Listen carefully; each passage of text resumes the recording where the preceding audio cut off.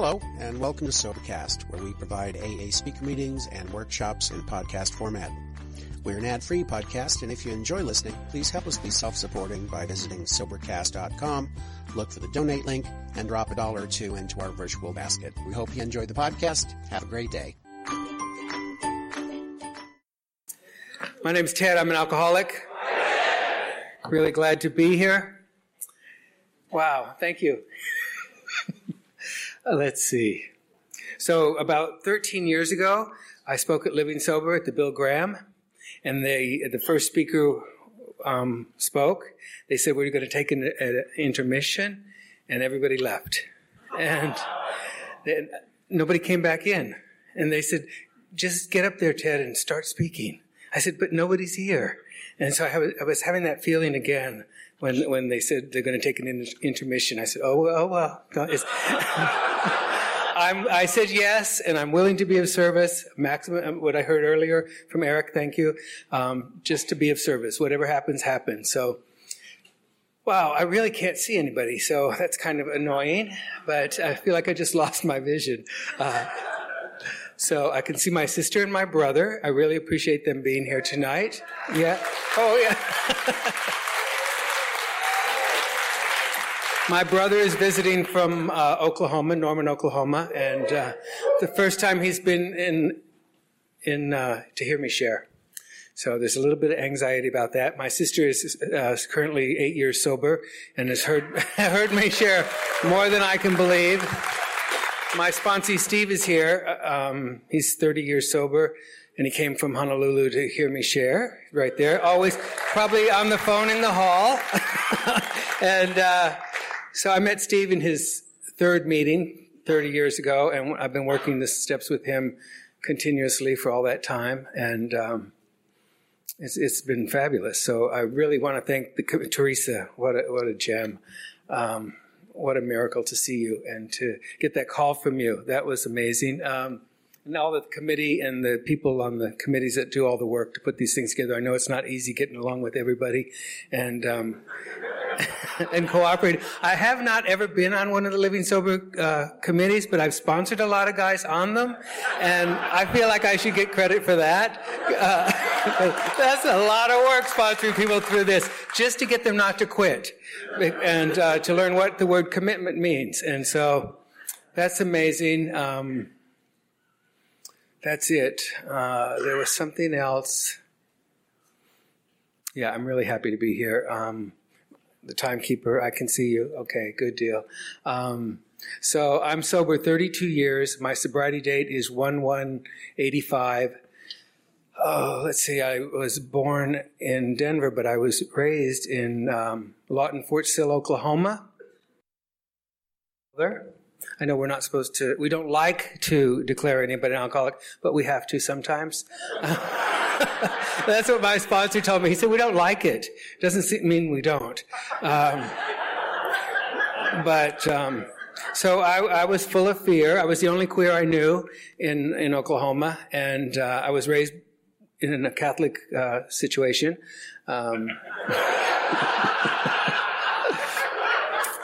I've done those inventories, and I've forgiven the nuns. Actually, they've forgiven me. And if I get to that story, I have a really good nine-step amends about that. But so I started drinking at age 15. I was full of fear and alcohol, tall Coors. My brother was 2 years older than me, and I have a sister 5 years older than me, and I have a brother a year older than me. And they had already started partying. So it was easy for me to fall into it at age 15. They already had the stuff. My brother seemed to have all the connections and all the friends, and so it was really easy for me. And I started drinking because I was full of fear, and it was the elixir for my fear. It was my solution for a long time. So it was during the Vietnam era. I graduated from high school in 1969. I had been drunk as much as possible for the last 3 years, from age 15 to 18. Yeah, that's right.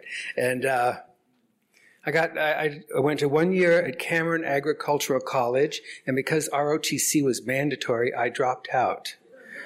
And then I won the lottery for the draft for Vietnam, and I got a number 53. Now, for the reason they drafted my older brother, and then my other brother joined the Marines to get out of the draft. He's not the smartest one in the family. But expect to get drafted. I don't know why. I just had alcoholic thinking. It's not going to happen to me. The next thing I know, I came out of a blackout and I was in fatigues at Fort Leonard Wood, Missouri. My head was shaved. I had a rifle, and they were going to make a man out of me. They failed. At least, I used to tell my sponsees I'm a trained killer because I did go through basic training, but I mean the signs of my alcoholism were really apparent, really right away. I was just shut down emotionally, and if I could just get a drink, I would be okay. And they like to yell at you, and my attitude was, "What are you going to do? Draft me?" I mean. I'm already here, So when they say drop down and give me 20, I would just lay down. But what are they going to do? They got 100 guys they got to keep in line, and they're going to spend how much time on me? And so they're yelling and using the rifle butt for motivation, but I wasn't going to do a fucking push-up. So, so then, that's the way I was. I was on the obstacle course, and all these guys were real men, and they were charging at this wood wall, and they would just go and claw up the thing and climb over and fall down the other side and crawl through the mud under the wire. And I thought, oh no. I have a blister on my hand. And I can't do that. And then I go, hey, there's a path right around here, around the wall. And I just told me, there's a path here. And so I go around, and I'm already looking for an easier, softer way. And it just didn't make sense. None of it made sense. I thought and the destination was Vietnam is what I assumed. Everybody assumed that, and everybody was living in a state of fear. And so they put me in a circle of men, 100 men, yeah. And they were going to teach us how to fight, and they put each one of us in, and they had pugo sticks, I guess that's called. And they had leather things on the end, and you hit each other with them. And so they blow whistle, and 2 men go in, and I went in, and then another guy, and then they hit me, and I fall down real fast, I didn't want to play, and they go, kill, and then I started laughing. I thought, really? You're going to take this seriously? And I just fall down. And so my turn was over very quickly, and I got up to walk away, and they blew the whistle and said, you stay in the center, and you're going to stay in the center until you learn how to fight. I thought, oh, this is going to be a long day.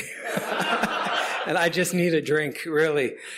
So man after man came in and knocked me down until they dislocated my shoulder. And they were yelling at me to get up and fight. And in my rage, finally that pent-up rage came out, and I started swearing at them and told them my arm was broken because I didn't know what was wrong. And I tell the story because it was a turning point in my life. They sent me to the hospital, and they took me in and laid me on a gurney and hung weights on my arm to pop my shoulder back into place. And they gave me morphine. I had not had a drink in 2 months. and I thought, thank you. I would join the Army again for that. Just for that. And I thought, Vietnam, here I come. I already got some opiates. I'm ready to go. It was sweet. And as a result of that, I was placed in a holding situation called the zoo, which a lot of misfits. I talked my way out of that, went back to a different company. And the new company I went with got stateside orders, and the old company all went to Vietnam. So just there was an intervention in my life that, seemingly bad leading to the good. And I got sent to the Presidio of San Francisco. Wow, I know. I thought, are you kidding me? Where is that? I didn't even know where it was. I had to look it up on the map, go to the library and look it up. I didn't know where San Francisco was. I had clipped out of the Time magazine in 1968 a little article about homosexuals, and in it, there was a picture of a gay bar, and it just had silhouettes of men. And it said there's homosexuals in San Francisco. So I did know that. So I came out here looking. But I came out here and I drove my VW Bug across town, and I was really, 3 days it took me because I had to drink. And I stopped at Flagstaff, Arizona, and they saw me coming. These two gas station attendants, 18 years old, came out and offered me a joint. I smoked. I got high. They sold me 4 new tires because they convinced me the tires were leaking air. And that's how naive I was. You could tell me anything. You could have sold me the bridge. It was just that I believed anything. I got to California. I couldn't find my way out in that left-hand turn from Lombard into the Presidio. So I got a case of beer and checked into a Lombard hotel. And I said, I'll check in later, like it was a resort. And, they were really upset. I was a day late. So what? They got used to it. I was in the Army for 2 years, something like that, a medical record specialist at the Letterman Hospital. I had called my family back in Oklahoma, said if you want to see me, you have to come out here. I'm never going back to that state again. I started partying in this Army. I was drunk all the time. They told me not to come into work. It was an embarrassment. They told me I was a disgrace to the uniform. And so I just come in to work after 6 p.m. when everyone was gone. And I didn't have to wear a uniform anymore. Just come in and do my short time and get out. So I got out of the Army and moved into out near the avenues on 47th Avenue because I wanted to be near the ocean. I was still delusional. And I thought it was sunny out there, or would be someday. And I was waiting. I just thought if I could just get sober, it might get sunny, but that didn't happen. So I moved out there and with another guy that drank as much as I did. Anyway, I was out of the Army in 1973, and I drank in San Francisco from 1973 to 1980. And I just drank. I discovered the Castro, then I discovered the Buena Vista Park, then I discovered Haight, then I discovered the trip over the Buena Vista Park to the Castro, through the park, then I just stayed in the park and and stayed in the Haight. My life got narrow. They talk about, I always think of that trip. People say, where were you? And I was in Buena Vista Park the weekend. And they said, where were you all weekend? I said, I was camping. I was in nature. That's all I could think of. So the 70s flew by. I don't remember a lot of it. I remember the I-beam. I remember my brother visited once and we drank a whole week. I remember I tried to push my boyfriend out of the window at that visit, and Rod yelled at me, told me to leave him alone, and it was only on the second floor. He wouldn't have gotten hurt. I was encouraging him to jump because I knew it was just a second floor jump. It wouldn't hurt. It would hurt him, but not bad. So, what he told me later, he thought he was faking jumping and the fire escape was there, but he was at the wrong window. So that would have been one of those things that happens when you're drinking. So, in 1973, I started at City College on the GI Bill, and I graduated in 1984. So I got my 2-year RN in 10 years. 10 years? Yeah. So what happened was I was in the Haight, and I was, I considered Haight Street my living room. I had a studio apartment on Page Street for $140 a month. I know. I couldn't even pay that rent. I had to steal that money. I was a frequent at all the bars on Haight Street. I used to wear, I actually wore it back home once to Oklahoma, a football jersey with 86 on it, because I was 86 so often from the bars. And I'd walk in and they go, 86! And so I thought, oh, cute, I'll wear the shirt. And just like acknowledge that I have the shirt on. And so I don't know if there's any newcomers here. If you could clap if you're under 30 days. Wow. Okay, yay. Congratulations. I'm going to try to keep in mind the newcomers listening. And for me, the definition of an alcoholic is someone that's lost the ability to control their drinking. That's what happened to me. Without knowing the book, without knowing the program lingo, I just lost the ability to control. I didn't know what was going to happen. If I took a drink, I didn't know if it was going to be a weekend out in a blackout or it would be just nothing. So I never knew what was going to happen, so I lost the ability to control it.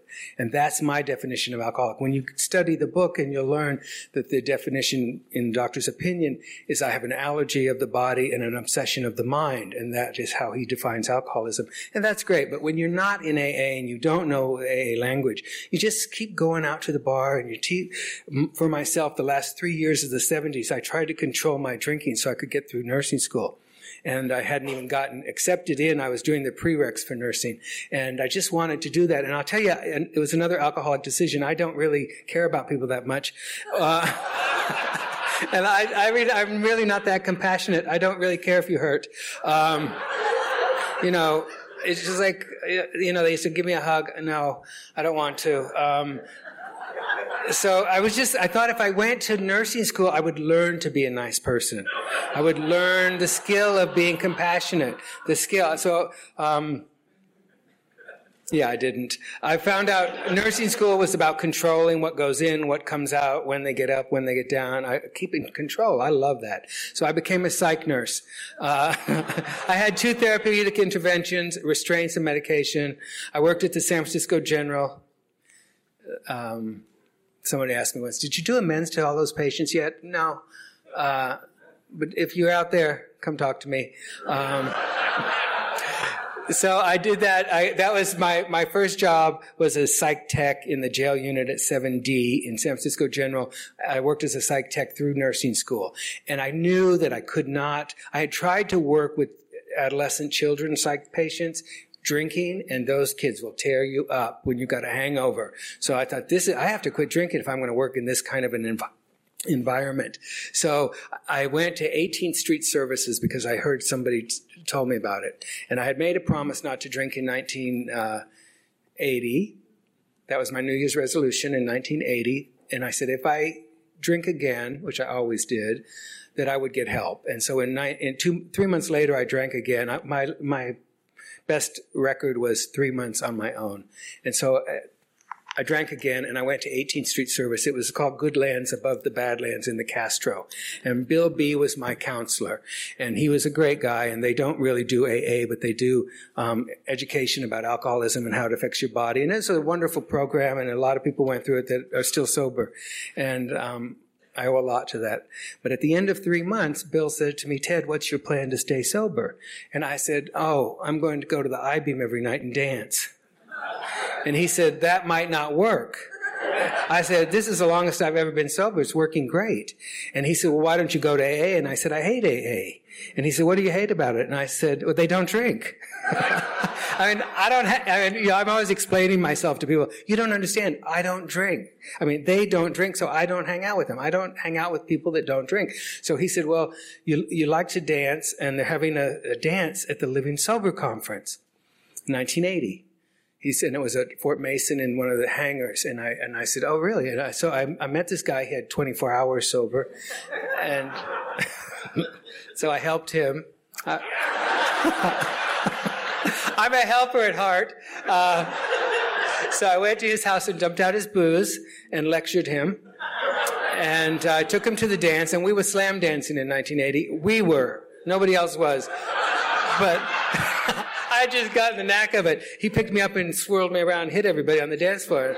And they were very nice about it. So I thought, these people are pretty cool. And they were very good looking. They had decorated the place with white parachutes and big bouquets of flower. And it was impressive.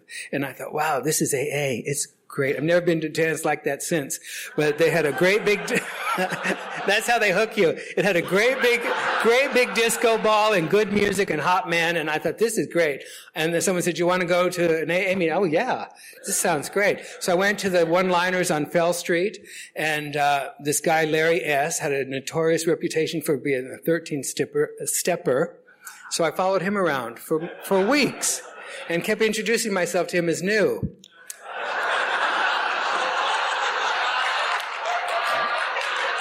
I even lied and said I could jog the 8 miles that he was going to jog the next day. And so I went on Thursday night. I told him I was a jogger. And on Saturday morning, I went to his house to jog. And the other newcomer came out of his bedroom. And I thought, shit, they work fast around here. What I had done was take my bar mentality into AA and not want to change it. And I stayed in AA for 4 years, doing it my way, chasing guys, sitting in the back row, making fun of the speakers, and going to nursing school, learning how to be a good, compassionate person, and getting a job that paid well. So I graduated from nursing school. I had a job at San Francisco General in 7B and the psych unit, and I was really thinking my life was going to get together. The only thing is I was a little bit irritable. That's how I described it. I really didn't like a lot of people, and I told you what I thought a lot, and I just wasn't going to be fake anymore. Now that I'm sober, I'm going to tell the truth. And so I was telling the truth a lot, and a lot of people told me their truth. And the truth was they didn't like me very much. And I had a newcomer I was hanging out with, because I did hang out with newcomers, because they're the only people that would tolerate me. And I was hanging out with this guy, and he suggested we socialize with some AA guys. And I said, no, I don't do that. And he said, you know, Ted, you're in an emotional basket case. You would be better off drinking. This is from a newcomer, and I had a couple years at that time. So I got mad, never spoke with him. So I graduated from school. I went to a meeting, and I went to a meeting because my friend Susan, who had been in nursing school with me, asked me to go to a meeting with her to give the guy that was speaking dirty looks. And she asked me to come out of the back row and sit in the front row and give the speaker dirty looks, because he was 14 years sober and he was dating Jean, who had 7 months. So he was a 13-stepper. Got it? You know, so that's bad. So I knew several things about AA. I know who stole the treasury, who made bad coffee, who was a little bit scary, and absolutely who slept with who, and who just broke up with who. I knew all the bar stuff, the important stuff. I didn't care about the steps or anything. So I went to this meeting, and this guy was speaking, and he was loud, and he was arrogant, and he was English, so I became very Irish. He was heterosexual womanizer, so I became very gay. Not a stretch, but but he did get my attention because he was loud, and he had, now I call it the confidence of his convictions. Back then I called it arrogance. But he said the answer to all your problems are in this book. So for the one newcomer that clapped, the answer to all your problems are in this book. And I'm sitting there talking to myself, as most people do in AA meetings. They have a running dialogue about what the speaker says. If you, like me, you talk back to them. And, well, I haven't read that book, and my problems aren't in that book, and they wouldn't put my gay story in that book. I'm just going, having a good time.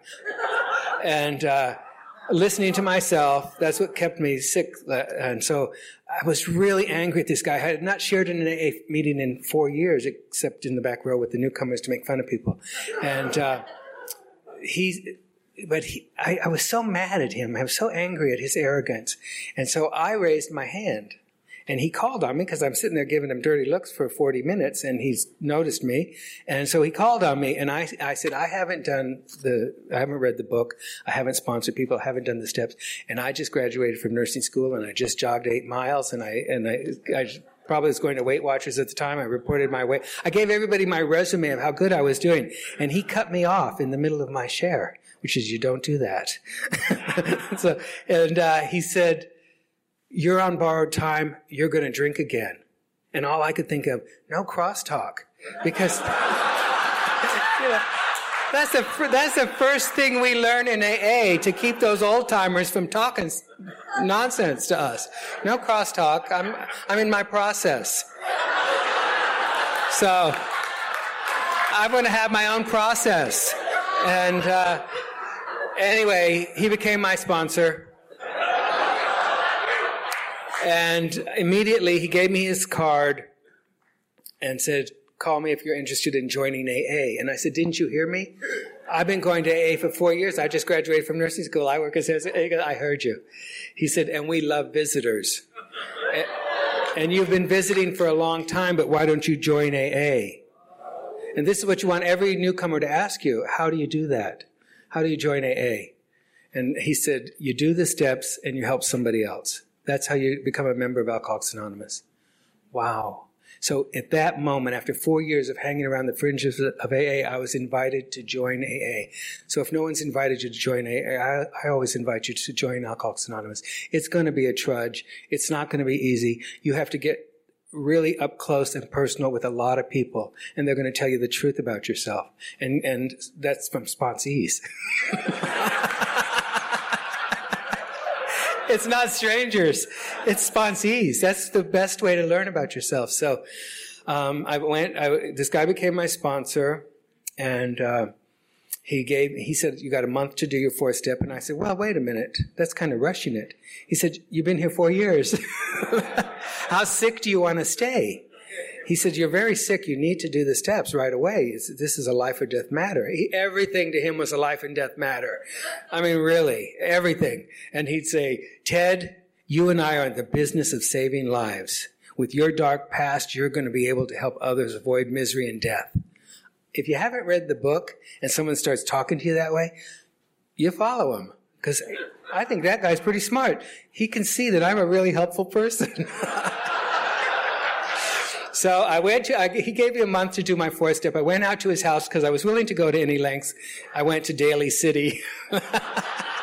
Really, the pride I took in that. I took the BART to Daly City. I mean, who would do that? And so my willingness was just everywhere. I was so willing. And then when I got to his house, he says, let's kneel down and do the third step prayer. I said, oh, but the floor is dirty. I'm willing to go so far. I was embarrassed for him because he wanted to pray and I said, you forgot the part of trust God, clean house. He had dog and cat, and both were shedding like it was midsummer. And I was like, then he threw some raw hamburger and he said, I'll fix something to eat while you read. And I said, I'm not hungry when I saw that. And I saw his kitchen. And so he started right off. He said, tell me why you haven't done a 4-step in 4 years. And I said, because it says now about sex. And I'll tell you the truth, I'm not talking about sex. And so he did what every good sponsor does. He tried to put me at ease by telling me about his sex life. I was horrified. And he's a straight man that's just about done everything.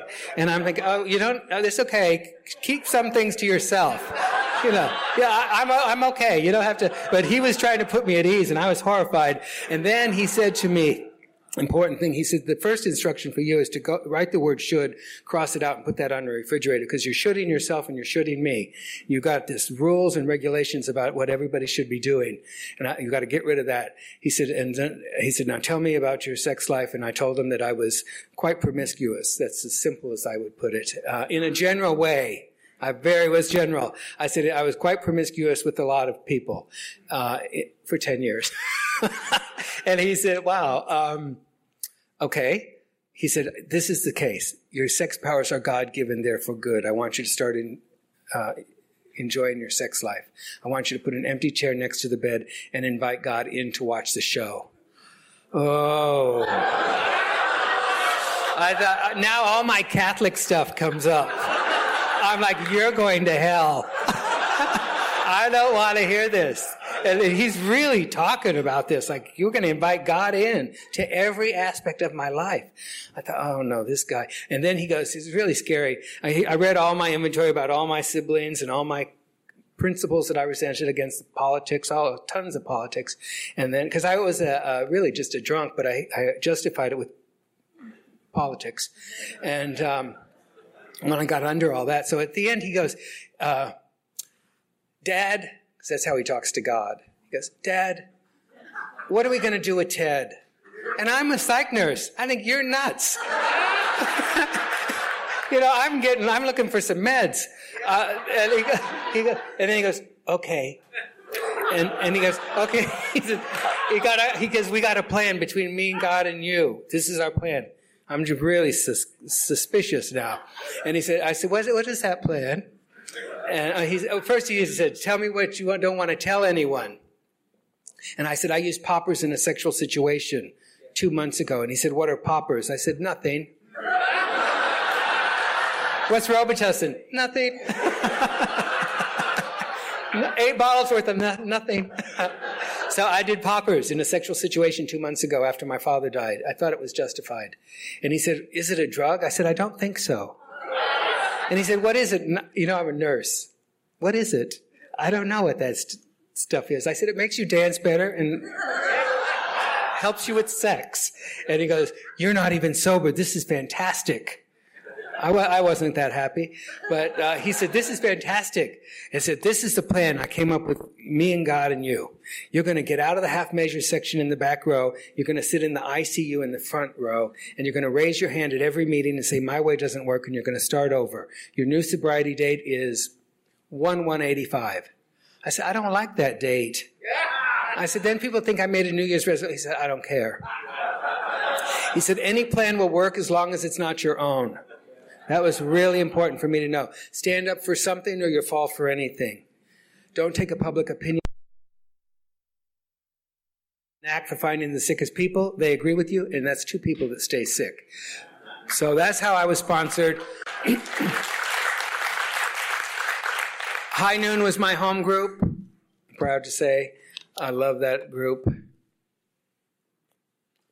I went to High Noon, and that's where I learned to grow up. I did commitments. I fought with people. I just did all the stuff you do. You do AA wrong for a long time if you're lucky, and you get to stay here and grow up. I've heard it said the big book can be summed up in 2 words: grow up.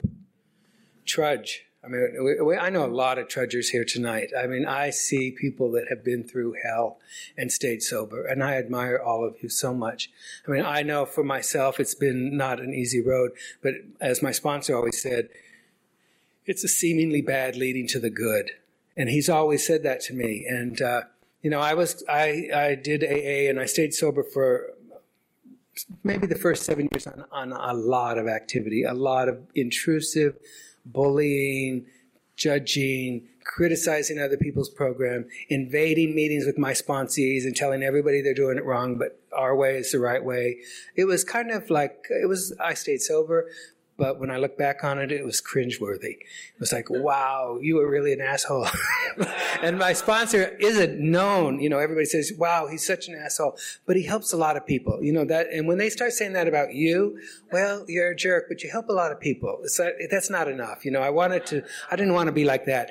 Then I was in a bad situation, and I was seeing a married guy in Marin. And it wasn't a good situation. And I did my sex inventory on page 6970, and it said, are you concerned about arousing jealousy, bitterness, suspicion? Not if she doesn't find out. That was my answer. Keep your mouth shut and we'll be fine. Well, that blew up. He had AIDS and never mentioned it to me. And I came up positive. And when I called him and told him, he said, oh, don't worry, babe, I won't leave you. And he was dead in 2 months. And I went into a crisis, and thank God for my sponsees at the time. I was really upset about that time. I thought I was going to lose my nursing license. I thought I was going to be employable. I had all these fears, and I had a house meeting of a bunch of guys, and I told them I was dying, and I wanted them to get a new sponsor. And 2 of them did, and I got mad because they left me in my time of need. I said, that's what it is. They stab you in the back and leave you just when you need them. But, it was such an adventure to go through that. And when I called my sponsor and I said, I'm going on disability, I had 43 T cells. They got me 18 months to live, and I'm on the AZT that's not working. It's making me sicker. And he said, it's the seemingly bad leading to the good. Oh, I was not happy with that. A chance, an opportunity to let God into your life more. And I really didn't like it, but I've come to rely on his guidance and rely on the program, the principles of AA, and it's never let me down. And so I really threw myself into it. And he said, this is an opportunity, Ted, for you don't know what.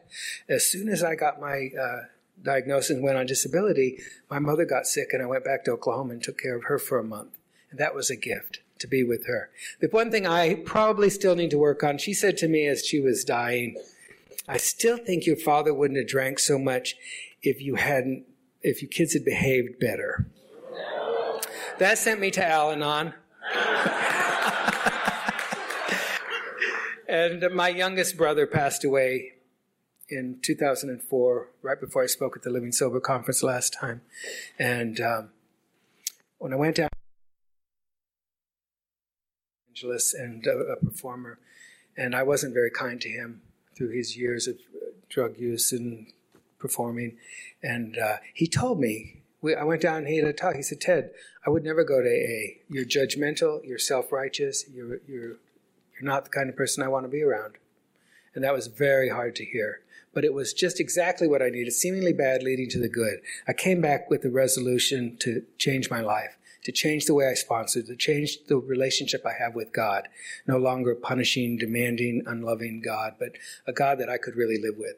I went to my first adventure into spirituality. I went to a Zen retreat in the San Jacinto Mountains with 13 HIV positive guys. And they didn't tell me until we were halfway there that it was a silent retreat. And most of the people that know me, I talk nonstop. And and they told me I'm halfway up the mountain. They said, this is a silent retreat. And I said, why the hell didn't you tell me? They said, you wouldn't have come. I said, that's right. So I got the guys together. I got a bunch of chocolate chip cookies and some Diet Cokes, and I had a party in my room. The Zen master called me down to the courtyard and said he wanted to speak to me in the morning, and he started lecturing. Well, he was nice, but he said, your behavior is not acceptable here. You disturbed the whole camp all night, the whole community.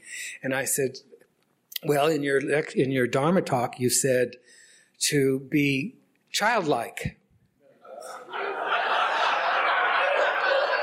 And he said, yes, I did, but you're very childish.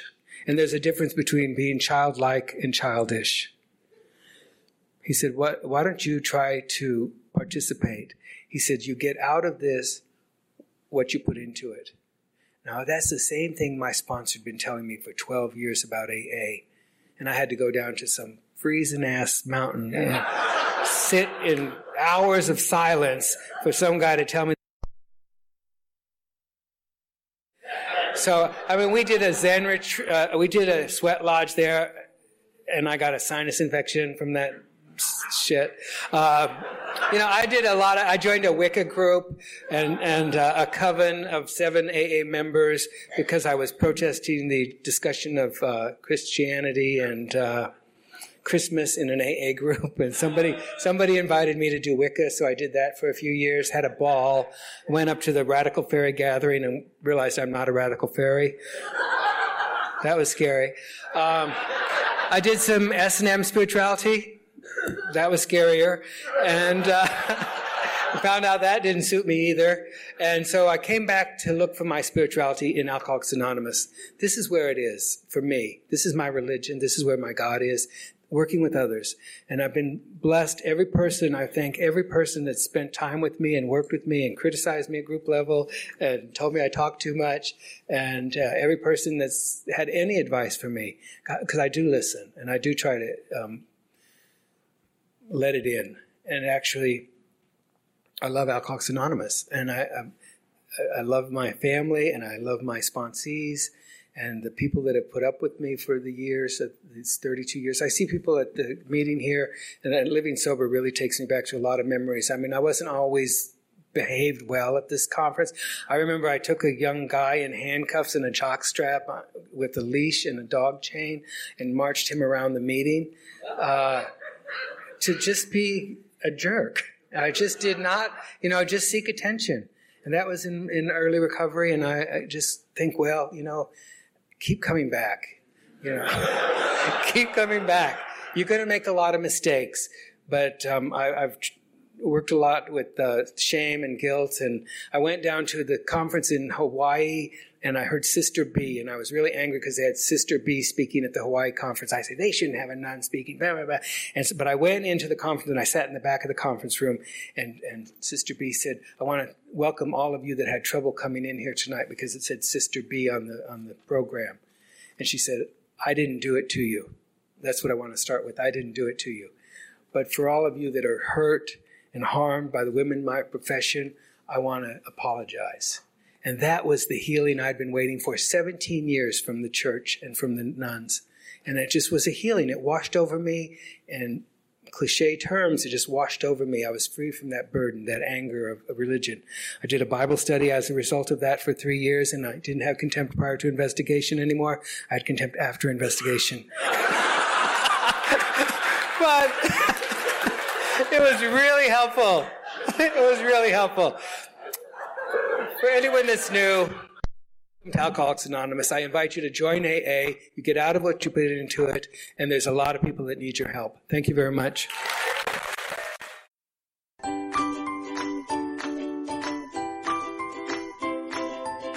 Thanks for listening. I hope you enjoyed the podcast. Sobercast is ad-free, and we'd like your help in order to keep it that way. So if you'd like to help us be self-supporting by pledging $1 or $2 a month, visit Sobercast.com and look for the donate links. Thank you very much.